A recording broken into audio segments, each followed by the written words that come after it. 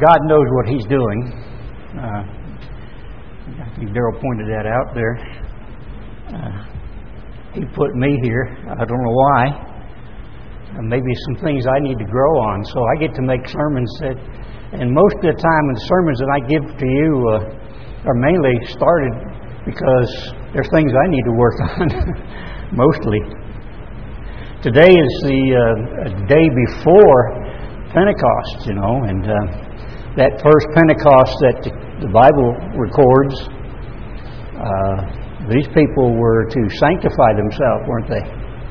He said, 3 days, in 3 days, sanctify yourself, and in 3 days we'll meet together. Well, that's tomorrow, and God wants everybody to be there and be with Him. If you go turn to Acts 2, let's start there in Acts 2 and verse 1. Acts chapter 2, and this is the first Pentecost of significance in the New Testament church. And as Daryl pointed out, at that point of time, when they first came together there, these people were afraid. They were just a little over 50 days before this. They were witnessing to their master, their teacher, and they were disciples of Christ. He was the master, He was the teacher, and they witnessed Him being betrayed, taken in, beaten, his flesh ripped off His body, nailed to a post or a tree, and die. And they knew that the heads of the Jewish community or the Jewish religion wasn't so much all Jews there, but the Jewish religion were out to put them down. They looked for them. And so these people were afraid. But they were all in one place, it says in chapter 2, verse 1. And when the day of Pentecost, that first Pentecost of the New Testament church, fully came, they were in one accord in one place. And I look back at this, when I read this and going over this, I thought about this little group. In 2000, we met together on the Feast of Tabernacles. It was so exciting. We were, it was a new, coming back together. It's a new calling light and being brought together. And everybody's enthusiastic. And then in 2002, it seemed like for a while there, 2002, 3, 4, and 5, that we were still so excited. We were all basically, you want to say, on the same book, on the same page, on the same line, the same verse, We got together, we were so anxious, we put in the roads and we put in lots and we started building this building and we just worked together. Everybody put their heart into it. We were all just excited. We were thrilled to be a part of what was happening. And I can see that here, this people, the 120 people that were gathered together there on this first Pentecost. And it says, and suddenly there came a sound from heaven as a rushing mighty wind, and it filled the whole house where they were sitting. So I could see that. We were excited. We were filled with God's Spirit to be together and to accomplish whatever it was God wanted from us. And there appeared unto them cloven tongues like as fire, and sat upon each of them, all 120. Not all of them were speakers, though. There was only 12 that Christ had appointed, and one of them betrayed Christ, and one of the 12 died. So he was short from that. And they were all filled with the Holy Spirit, and began to speak with tongues as the Spirit gave them utterance. I've seen in my lifetime, and it's been a short lifetime, almost 77 years is still pretty short. I know when some of the young people sitting here and they look out, that's a long time, But when you look at 77 years looking back, it's a short period of time. It really is short. So in that time, I've seen a number of times when there was so much excitement And I could see the Spirit of God directing the sermons, and directing the people, and directing their hearts. And I could see people speak with fervor. And since we've been here in this new calling, like a new calling, I've seen God add to us tremendous blessings. And sometimes I wonder, are we coming up short somewhere? Yesterday I was sitting there working on a sermon and I thought back. I thought of Revelation chapter 2 and 3. And I could see this little group in one instance, one spot of chapter 2 of being Sardis. Ephesus, Smyrna, and Sardis. All of it. I could see us fit every church era, some part of it, maybe not all together, but some part of the church. We are God's church. We all have a part of it. And we all have at one time or another slipped a little bit. And so when he got to Revelation chapter 3, 14 and goes on, I could see where we thought we were great. We are the best. And God's saying to each one of us, hey, you're not looking at things right. You don't have your eyes opened. Because basically you're blind and naked at times, And there's things you need to do and things you need to change. So if we want to be like Acts 2, we're missing something, aren't we? Because I would dearly love to have been there, and I would love to be there in the future. Hopefully tomorrow we're all in the same place, on the same page, on the same verse, hearing the same thing, and be filled with God's Spirit. And I hope to be there, and I want to be, and I want all of us there. But then I have to analyze my life and say, am I missing something? Am I missing what God has to offer to me? Because certainly He brought me here, and He gave me that understanding. Do I see the same things you see?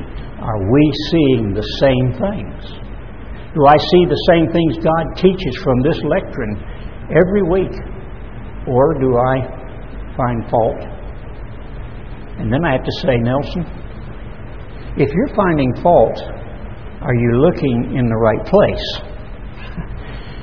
And maybe I'm not. Acts chapter 4. Acts chapter 4, verse 31.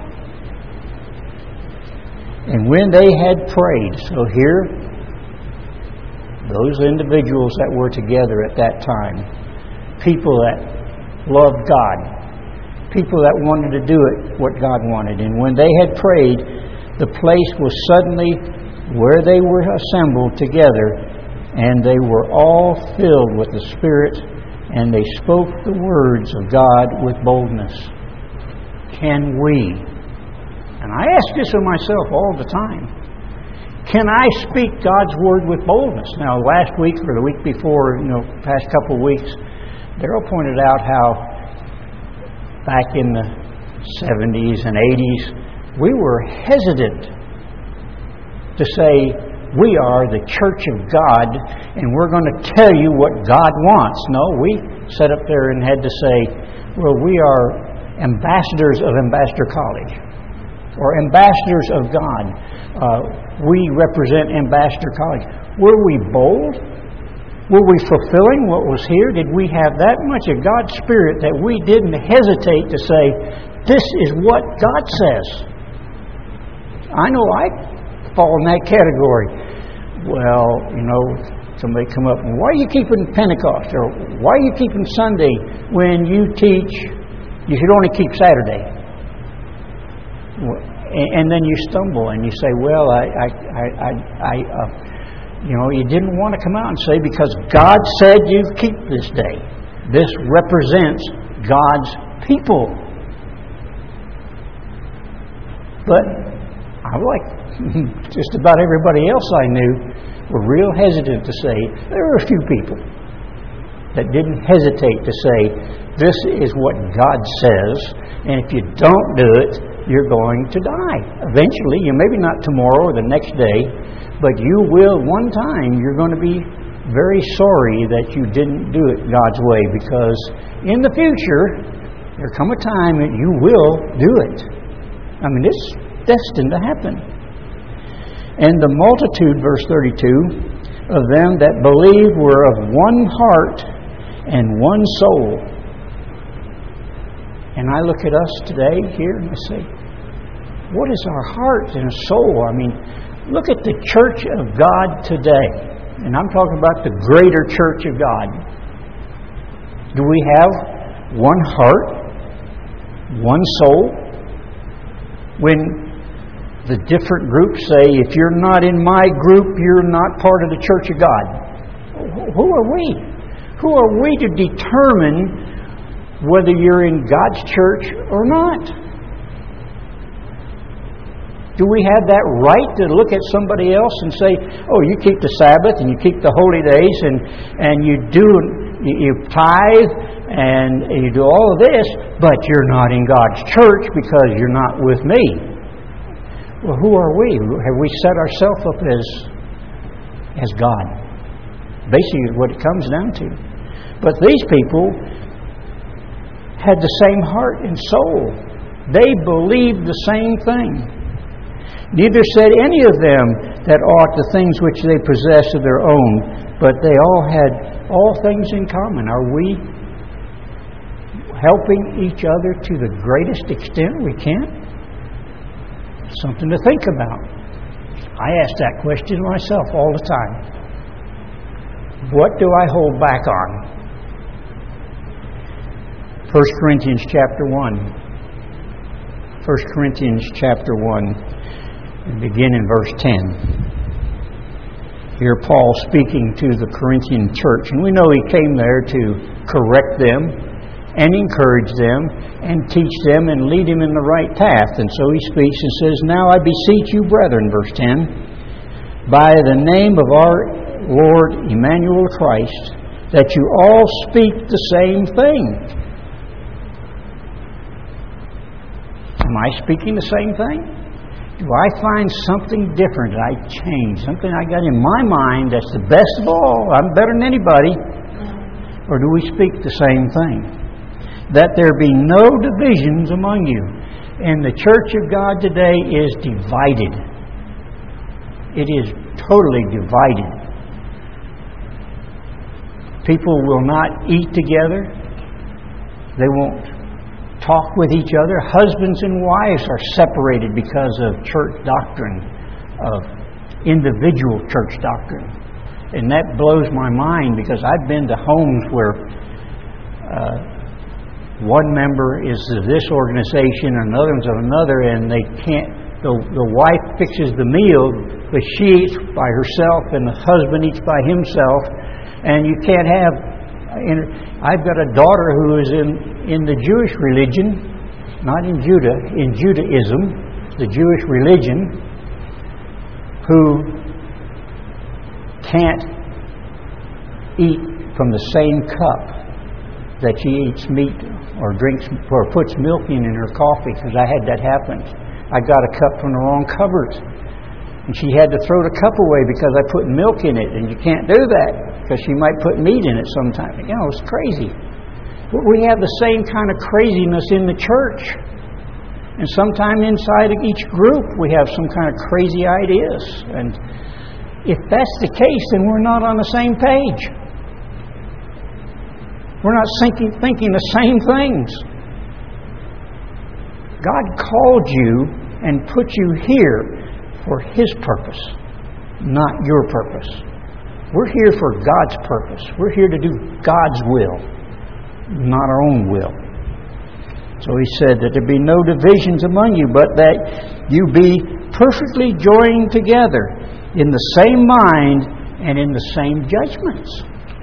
So it goes on. We got to judge each other with the same attitude, same thoughts, same actions. All of that has to be of God. Verse 12, looking for the hastening unto the coming of the day of God. You know, Pentecost is the only day, the only holy day that can fall only on a Sunday, the first day of the week. All the rest of the holy days fall every day of the week. Now, I know that there are parts of the church that say you can never have back-to-back Sabbaths in the fall. I'd like to see that in the Scriptures, but maybe I'd change. But Pentecost is one day. Why?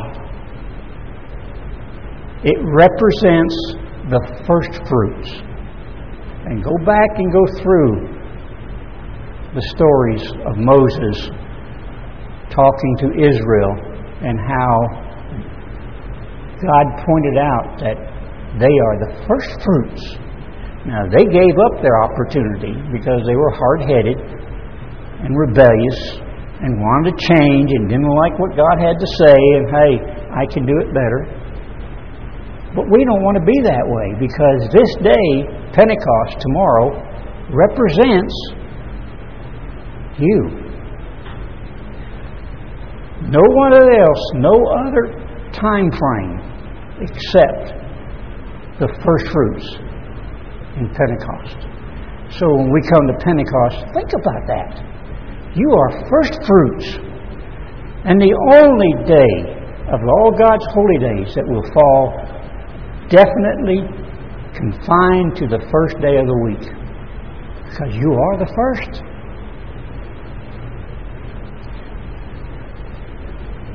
Nevertheless, verse 13, we, according to the promises, look for a new heaven and a new earth wherein dwells righteousness. Isn't that what we're looking for? Are we not? Our hearts and minds looking at a time when Satan's going to be blown away, he's going to be put away, he's never going to be able to affect anybody, he's finally going to be put out, and all humanity will be given the same opportunity to learn from this book. So their books will be open. Which books? Same ones we're being judged out of today. They're all going to go through it. They're all going to learn this. Only then you will have an opportunity to teach them.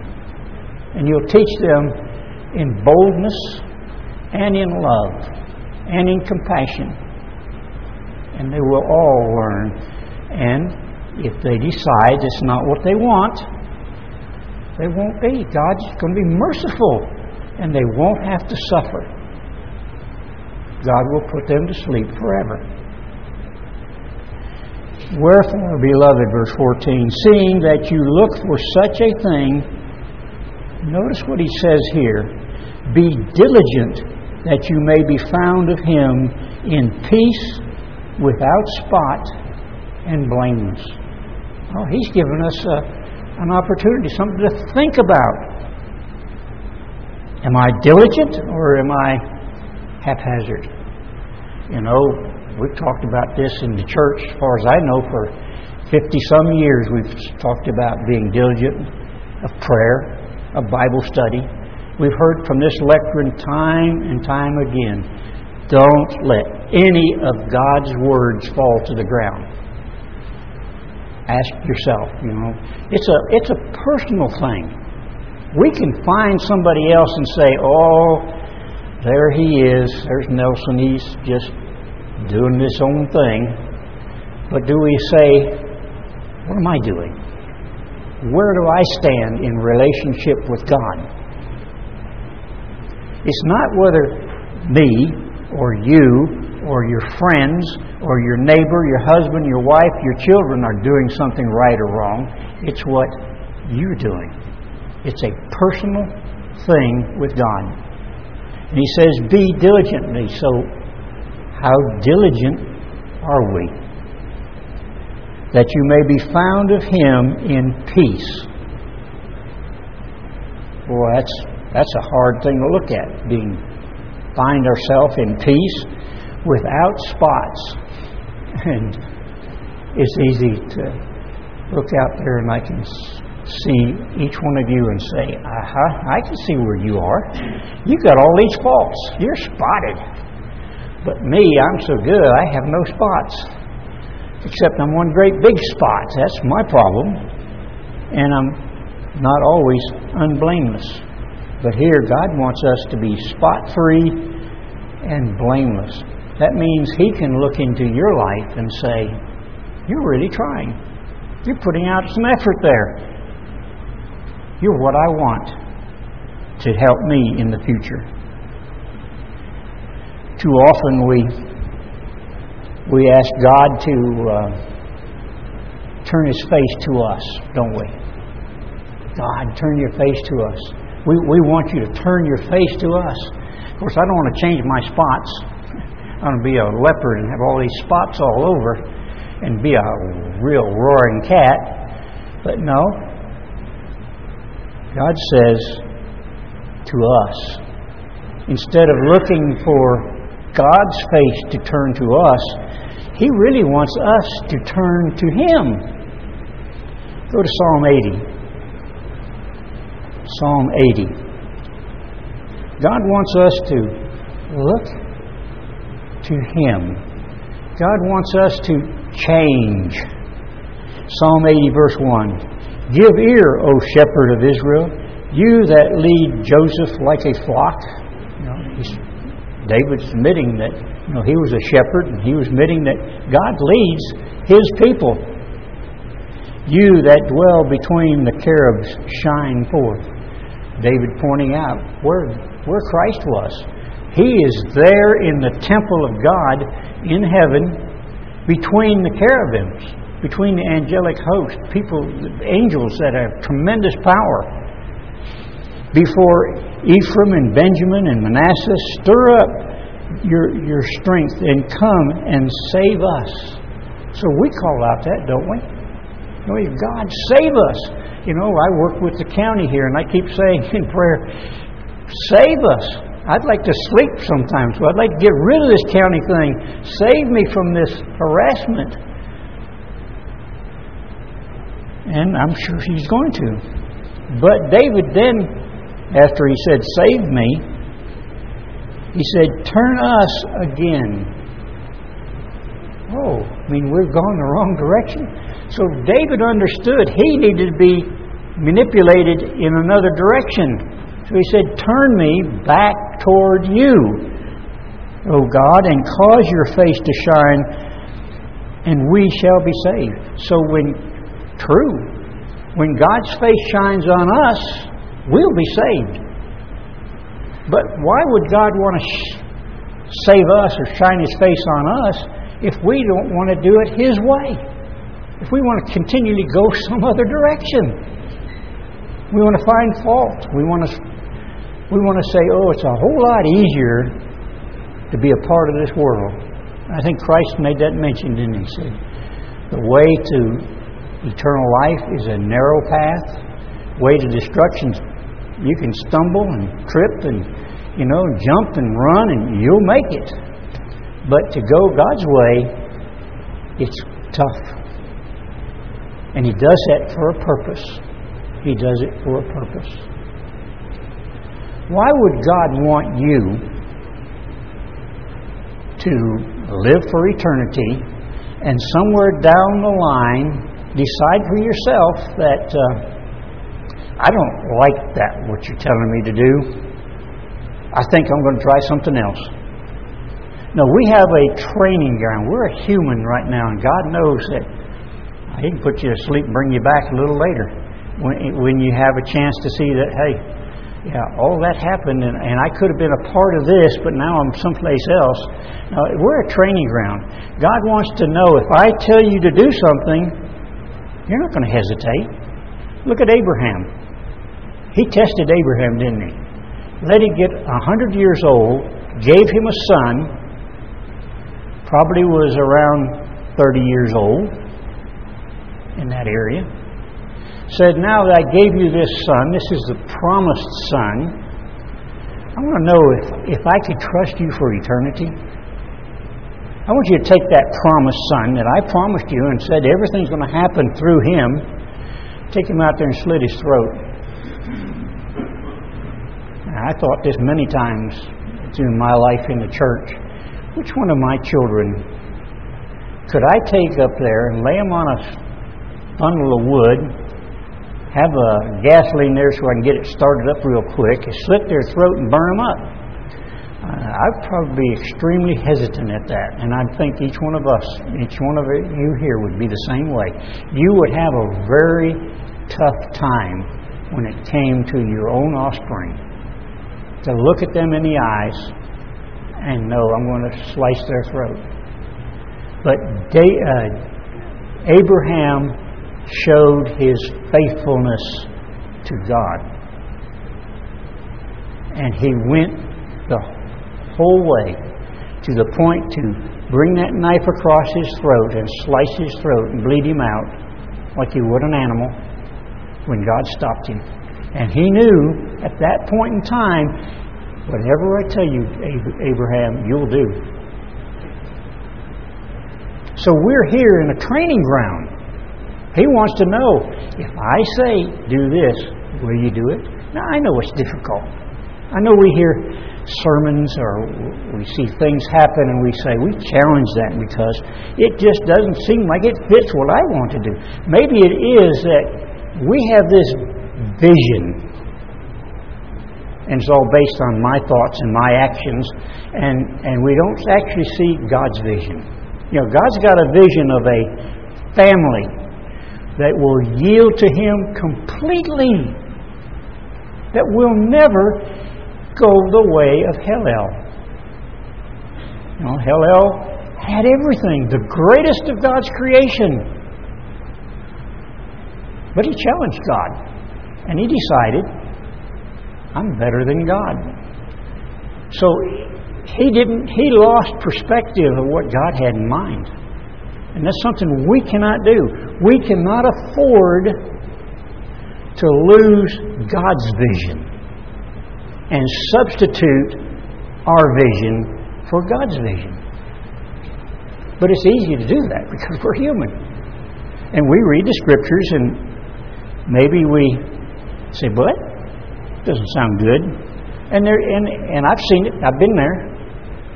You can't believe this guy because he really wasn't around when Christ was there. He's only writing what he was told had happened, and so. But we don't look at that fact that here, this man that wrote some of the Scriptures got all the facts together and then put them down in order. But he wasn't there, so we can't believe him. And some of the Protestants say that you can't believe of another person because his Scriptures are just straw. They don't mean nothing. What? Did we not hear for years? We've been hearing God purifies His Word 7 times. I mean, this is pure. And have we not read John chapter 17, where it says God's Word is truth? So what is truth? God's Word. What is God's Word? Everything that He put here for us. Years and years ago, I remember Mr. Armstrong saying, everything that I need to understand and do is easy to understand because it's here. And most of the things that are difficult generally have to do with things beyond the future, beyond our becoming part of the God family. So they're a little harder to understand. But everything else, that's for us.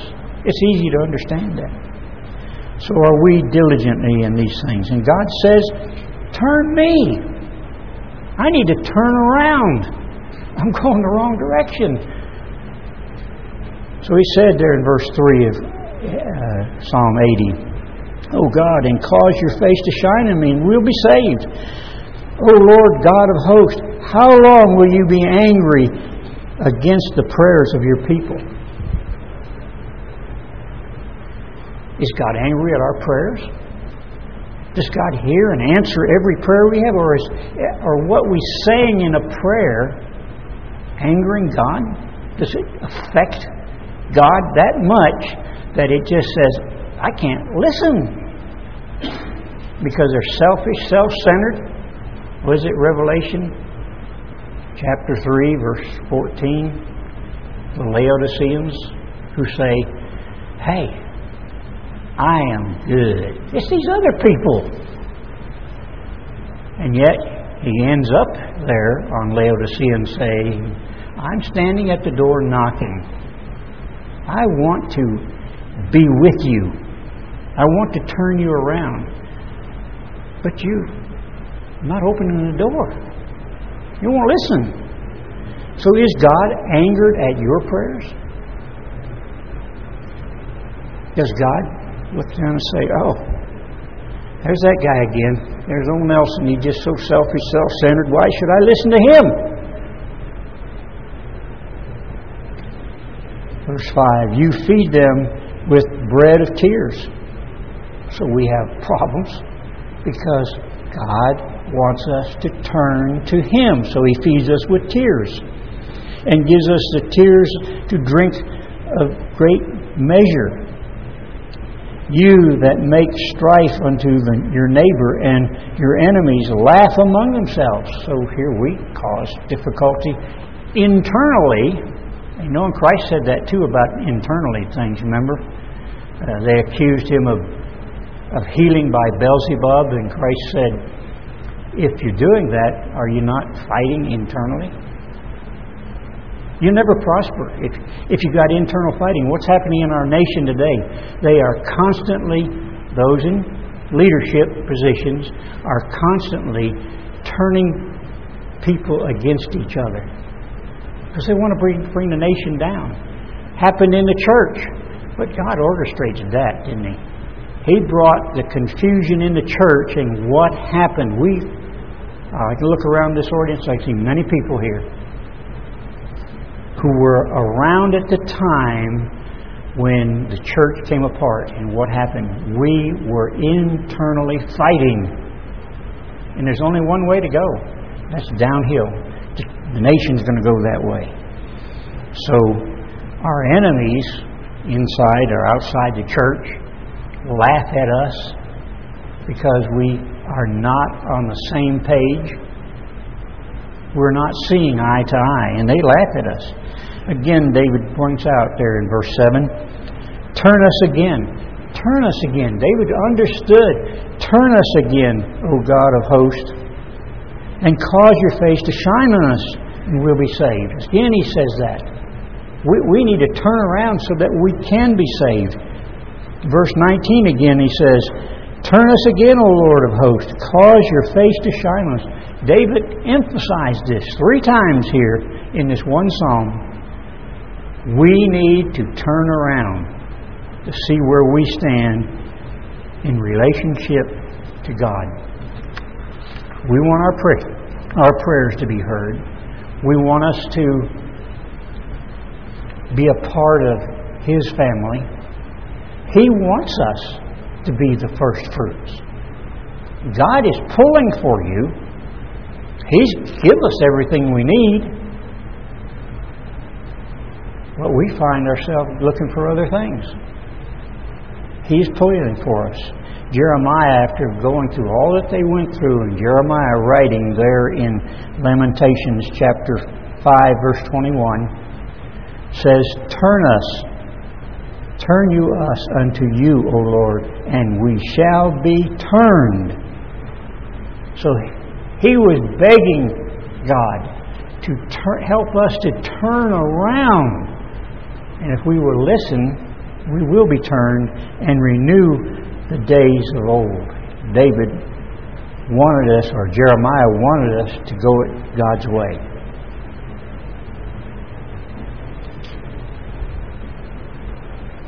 God wants us to be sanctified. One of the things that God told the people of Israel just prior to the Pentecost that they were going to go into after they had gone through 400 years of slavery, they witnessed the destruction of a nation.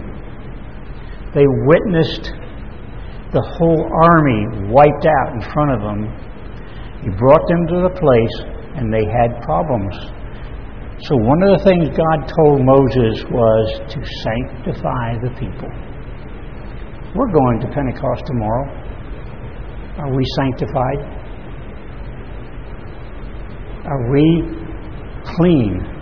and righteous to be the first fruits? You know, He set the whole thing up to emphasize everything that God gave to us helps us to look for what God is doing. Look at His vision. He wants a bride for His Son. The bride is to be first fruits. And so He gave us all this effort on first fruits. You go out there and pick first fruits. Why? Why do we spend time picking first fruits? To emphasize in our minds that there are a group of people that are going to be first fruits. And if we understand that there are going to be a group of people being first fruits, maybe those first fruits will try to be the best. They'll work at being the best. It's not just you go out there and pick the first apple and it might have a worm in it or a rotten spot on it. No, you pick first fruits. First fruits have to be the best. Have to be the best. And that's what God's looking for. He wants the best. And it's not going to be a billion people. It's going to be 144,000. It's going to be a special group of people. People that are willing to turn their face to God so then He can turn His face to them. He's looking for those people at Acts 2 who were in the same place, on the same page, on the same book, who were willing to say, I'm going to do it God's way. I want what God wants. I have the same vision that God has. So He wants us to be sanctified. 2 Peter chapter 2, or chapter 1 rather. 2 Peter chapter 1, verse 1. Simon Peter, a servant of and an apostle of Emmanuel, to them that have obtained the like precious faith with us through the righteousness of God and our Savior Emmanuel. So here Peter says he wants us to be together, precious faith and trusting in righteousness to God. And so he says in verse 2, grace and peace be multiplied unto you through the knowledge of God and of Emmanuel our Lord. How do we obtain grace? How do we get peace? Because this is part of sanctification. Being grace is favor and kindness and friendship and God's forgiving mercy. That's what grace is. It's a free gift that God gives to you.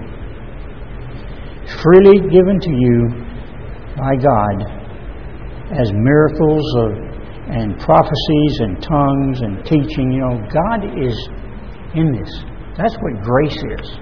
It is from God. And He gives that to you individually because He wants you to be sanctified. Peace. You know, peace, you ever give it a thought of what it means to have peace? Soundness, being sound in mind and thoughts and actions, and well-being of the total person. One instance of that is a memory scripture. Psalm 119, 165 says, great peace have they that love God's law, and nothing will offend you. Am I offended? Is it easy to be offended? And I have to say, how much do I love God's law? What is in it for me? Great peace. Can you think of that? How great it is to be at peace if you really, truly love God's law. Love for God and love for your fellow man. And it's just as important to love people, brothers and sisters, especially in the church, like Paul said, as it is to love God. Because Christ emphasized that fact in Matthew 25 when He said, the way you treat each other is the way you treat me. So if we treat each other rotten or badly or however it is, then how can we say we love God? Because we're treating God the same way. And if we say we love God and we do anything and everything His way, how can we treat somebody else wrong? Because it doesn't work. They're both important aspects.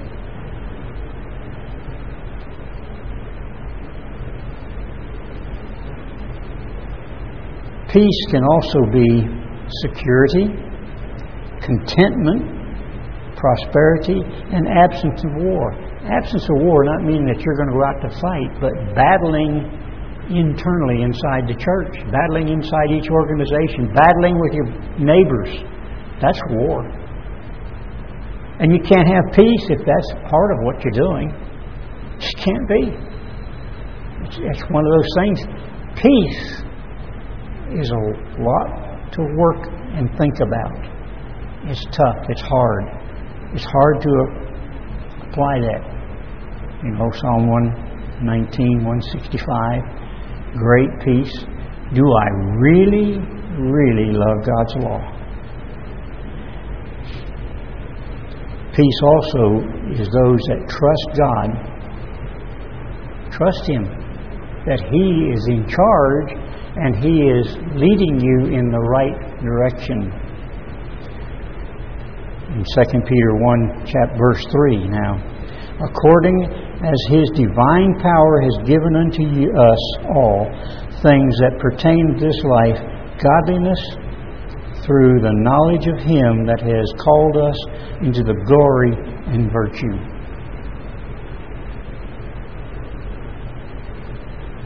It is God's power, God's Spirit that gives us this godliness. And godliness is something that we need to obtain. If we're going to have peace, we've got to have godliness. If we're going to have love, we're going to have godliness. If we want to be a part of the first fruits, we're going to have to be godly. What is godliness? Well, first, it's uprightness. It's uprightness. How you deal with other people. Uprightness is integrity. It's who you are. If people can look at you and say, this person is this way. His integrity is, if he says to you he will do this, he will do it. Or she will do it. They don't bounce around. So godliness is uprightness, which is integrity. It's absence to moral and ethical principles, soundness of moral and character and honesty. That's what integrity is, and that's what godliness is. Godliness is also truth. Christ says in John 17, verse 17, God's word is truth. Do we live by every word that comes from God? I was studying some time back on the part that Christ said that we're all tried the same way He was. He was tried in 3 basic points: food, trust, and loyalty. Matthew chapter 4. We're tried the same way. It might look different. Lust of the eyes, lust of the flesh, and the pride of life. We look at it a little bit different each time we do something, but it's all the same. It's trust for this, keep this physical life going, or which is, our physical life's only temporary, or to have eternal life, which is God's Word. It's trust God in everything. Satan said to Christ, throw yourself down. God says He's going to protect you and won't let you fall. And Christ's answer was, Why tempt Christ? Why tempt God? Why tempt Him? Do we tempt Him? No, we want to be godly and have a godly attitude and be upright. You can't tempt God. And then loyalty. For Christ it was, come and follow me, Satan said, and I'll give you the world. And Christ said, what good would it be to have the world and die? You don't put something in front of God, the first commandment and the last commandment and everyone in between. God has to be first and foremost. That's godliness. Without blemish. This is what godliness is. Not having blemishes, not having spots or wrinkles. Complete. Completely doing it God's way. Full of God's Spirit. Perfect. Sincere. Sound. Without spot. Undefiled. You can be defiled. You don't want to be defiled, do you? You want to be undefiled, upright, and whole. So part of godliness and part of turning us to God. To turn me to God, you have to say, I want to be part of what God. I want to do it God's way. That means I have to be godly. I have to be upright. Romans chapter 8. Romans chapter 8. I want to do it God's way. I want you to do it God's way. I want you to be the first fruits. I want each and every one of us tomorrow and every Pentecost be on the same book, the same page, same verse, same words. I want us there. I want to be a part of that. I want each one of us. I would hope that if we were all like they were in Pentecost, it would be so spectacular to be in one place. And I think that we have chosen, because I've proved it scripturally, that this is the true Pentecost tomorrow. I don't turn my mind back to, well, maybe not. No, tomorrow is Pentecost. And I would be so thrilled to see us in the same place, in the same page, and see spectacular things happen. I long for that time. I really do. Romans 8. Moreover, whom He did predestinate. You're predestinated to be that way. He called you. He had purpose putting you here. Them He also called. And whom He called, them He also justified. So God's not slacking what He's doing. He's justifying you. We can't justify ourselves, but God can. He has that power. And them He also glorified. Can you imagine when we're given the opportunity and we become one place and one mind and all these spectacular things happen and we're able to be there and we're finally brought into the kingdom of God. We will be glorified. We will then be God like Christ is God. Not with the same position. The Father will always be the Father. Christ will always be the husband. And the first fruits will always be the first fruits, the wife, the bride of Christ. And then there will be children. But they won't have your position.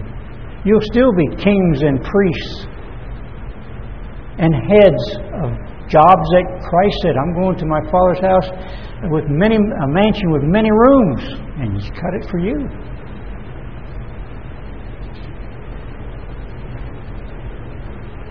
What shall we then say to these things? If God be for us, who can be against us? The only one that can be against you is Satan and yourself.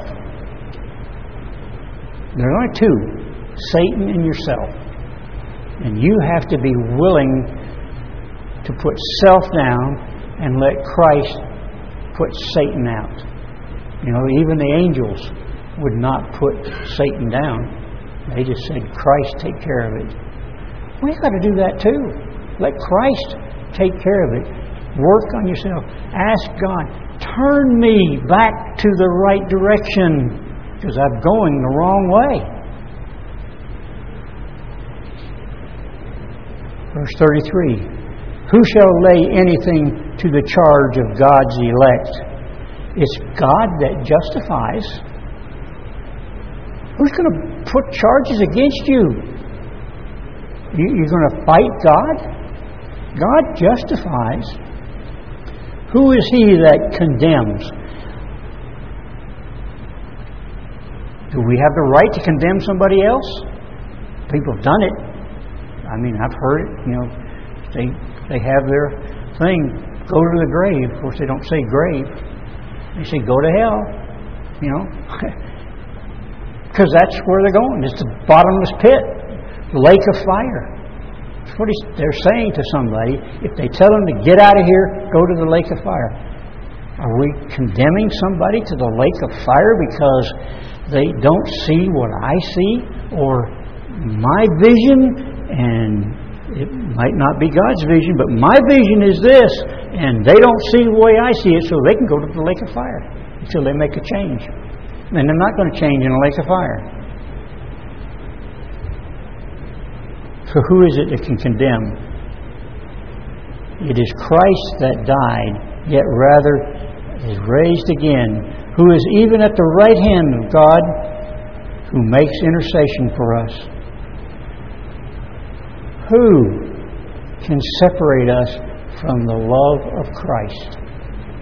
What man, woman, or angel can separate us from that power and that love that Christ has for us? It was Christ that was crucified, just like the head of the Jewish religion, Judaism, said when Christ was there, it's good that one die and the rest of us live. Well, you're right. I mean, he was right in his saying. He didn't really know what he was saying because he really didn't know God. He had the right statement. It took one righteous person to save everybody else. One person. And it was Christ. Shall tribulation or distress or persecution or famine or nakedness or perils or the sword? Is that any of that going to separate you from God? Look at Stephen. They stoned him to death. Did he condemn them? No. He just said, I look up at heaven, I see heaven open, and I see Christ at the Father's throne. Forgive these people because they really don't know what they're doing. And you and I know what's going on. We've had the opportunity. We've been called and separated, and we're being taught on the Sabbath how to live godly. As it is written, for your sake we are killed all day long. Because you don't have to die every day. But you're killing yourself when you're separating yourself from the world. We've been told that. We need to separate. We came here to the far west desert. No trees to speak of. Rain, we get a lot of rain. We get a 6-inch rain now and then, sometimes a 4-inch rain. That is 6-inch, one drop every 6 inches or one drop every 4 inches. And once in a while we might get an eighth of an inch of water ran on the ground. But this is rare. But God said to you, come to the desert. I want to teach you. And He has done this throughout society, throughout history. He's always brought those that He specifically wants to work with to the desert. He did it to Israel. He's doing it to us. He did it to Elijah. He's done it to so many other people throughout history. He's always brought them out to a place where you have to say, you know, the only way we're going to make it is with God's help. So He brought us here for that purpose. As is written, for your sake we're killed all the day long. and we are counted as sheep to the slaughter. No, in all these things we are more than conquerors through Him that loved us. We are going to conquer if we have the same vision and we're in the same place on the same page. In Timothy chapter 4 verse 8 says, "For the bodily exercise profits little, but godliness profits unto all things, having promise of the life that now is and that which is to come." Bodily exercise only makes you strong for a while. But I know, as you get older, you get weaker. And you can exercise, but you get tired of exercising. But godliness makes you strong. Godliness keeps you in the right path. And godliness prospers to the world tomorrow. The opportunity to become the bride of Christ, to be kings and priests in the world tomorrow.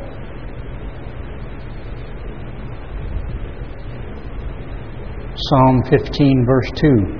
"He that walks uprightly and works righteousness and speaks the truth in his heart."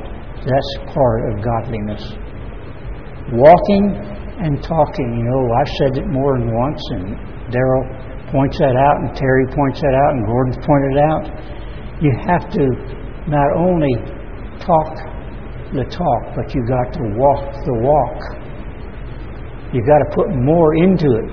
You can't just say, "I sit in the chair on the Sabbath," or in this group, I'm part of this group, and I do what I can because I do what they tell me to do. No, you have to walk the walk. You can't only think it, you have to walk it. Stephen walked it. Abraham walked it. David walked it. Paul walked it. Peter, James, and John walked it. Are we going to walk that walk? It's important, brethren, that if we're going to be godly, we've got to walk the walk. So godliness then is to be devout. One that you put your heart into it. Devotion is not an activity. It's an attitude toward God. It's an attitude toward God. That attitude is fear of God, love of God, and the desire to be God. If you're going to be devout, that's what you've got to have. It's a Godward attitude. It's, I want to be God. I want to be the bride. So I want us to be tomorrow, here, in one place, with the same mind and the same attitude, and I want to see something spectacular happen. But it's up to you. It all depends on you. It's not Darrell that's going to do it. It's not Terry who's going to speak tomorrow that's going to do it. They might be on the same page. They might be just together and really into it with God, and you might be someplace else. You might have your own vision and not God's vision. And we've got to get off of our own kick and our own attitudes and start looking for what God wants.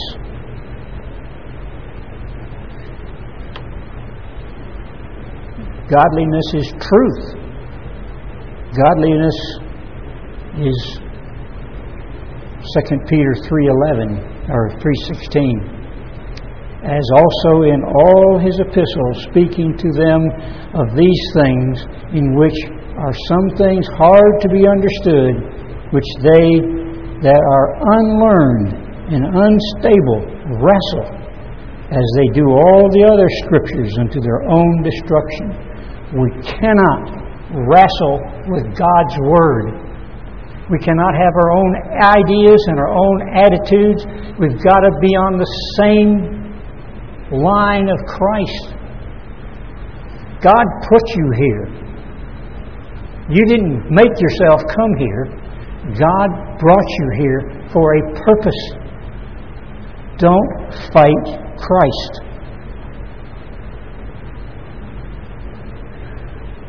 You, therefore, beloved, seeing that you know these things before, beware lest you also, being led away with the error of the wicked, fall into your own steadfastness. But grow in grace and knowledge of our Lord and Savior Emmanuel.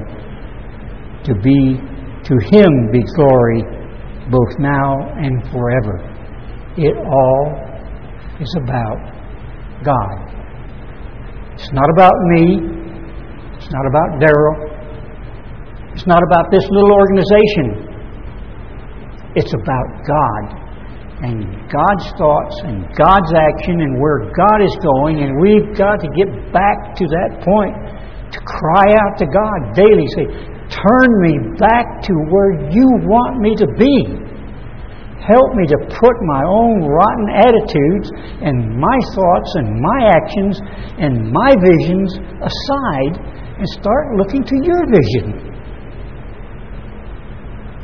That vision, that godliness is captured in Galatians 5, verse 22. It says, this is what God is. This is God's Spirit. What part of that do you fall short on? Which one of those points that God brings out said, this is what God is. We want to be godly. We have to be godly. We must be godly. And we must start doing things God's way. We are told in Isaiah that the remnant and the leadership will be on the same page. They will see eye to eye. Do you see eye to eye with Christ? Do you see, if you say yes, then we must look to where God is leading, who God is using to lead us, and see eye to eye and walk and talk and live that way of life. Get the vision that God has, not your own.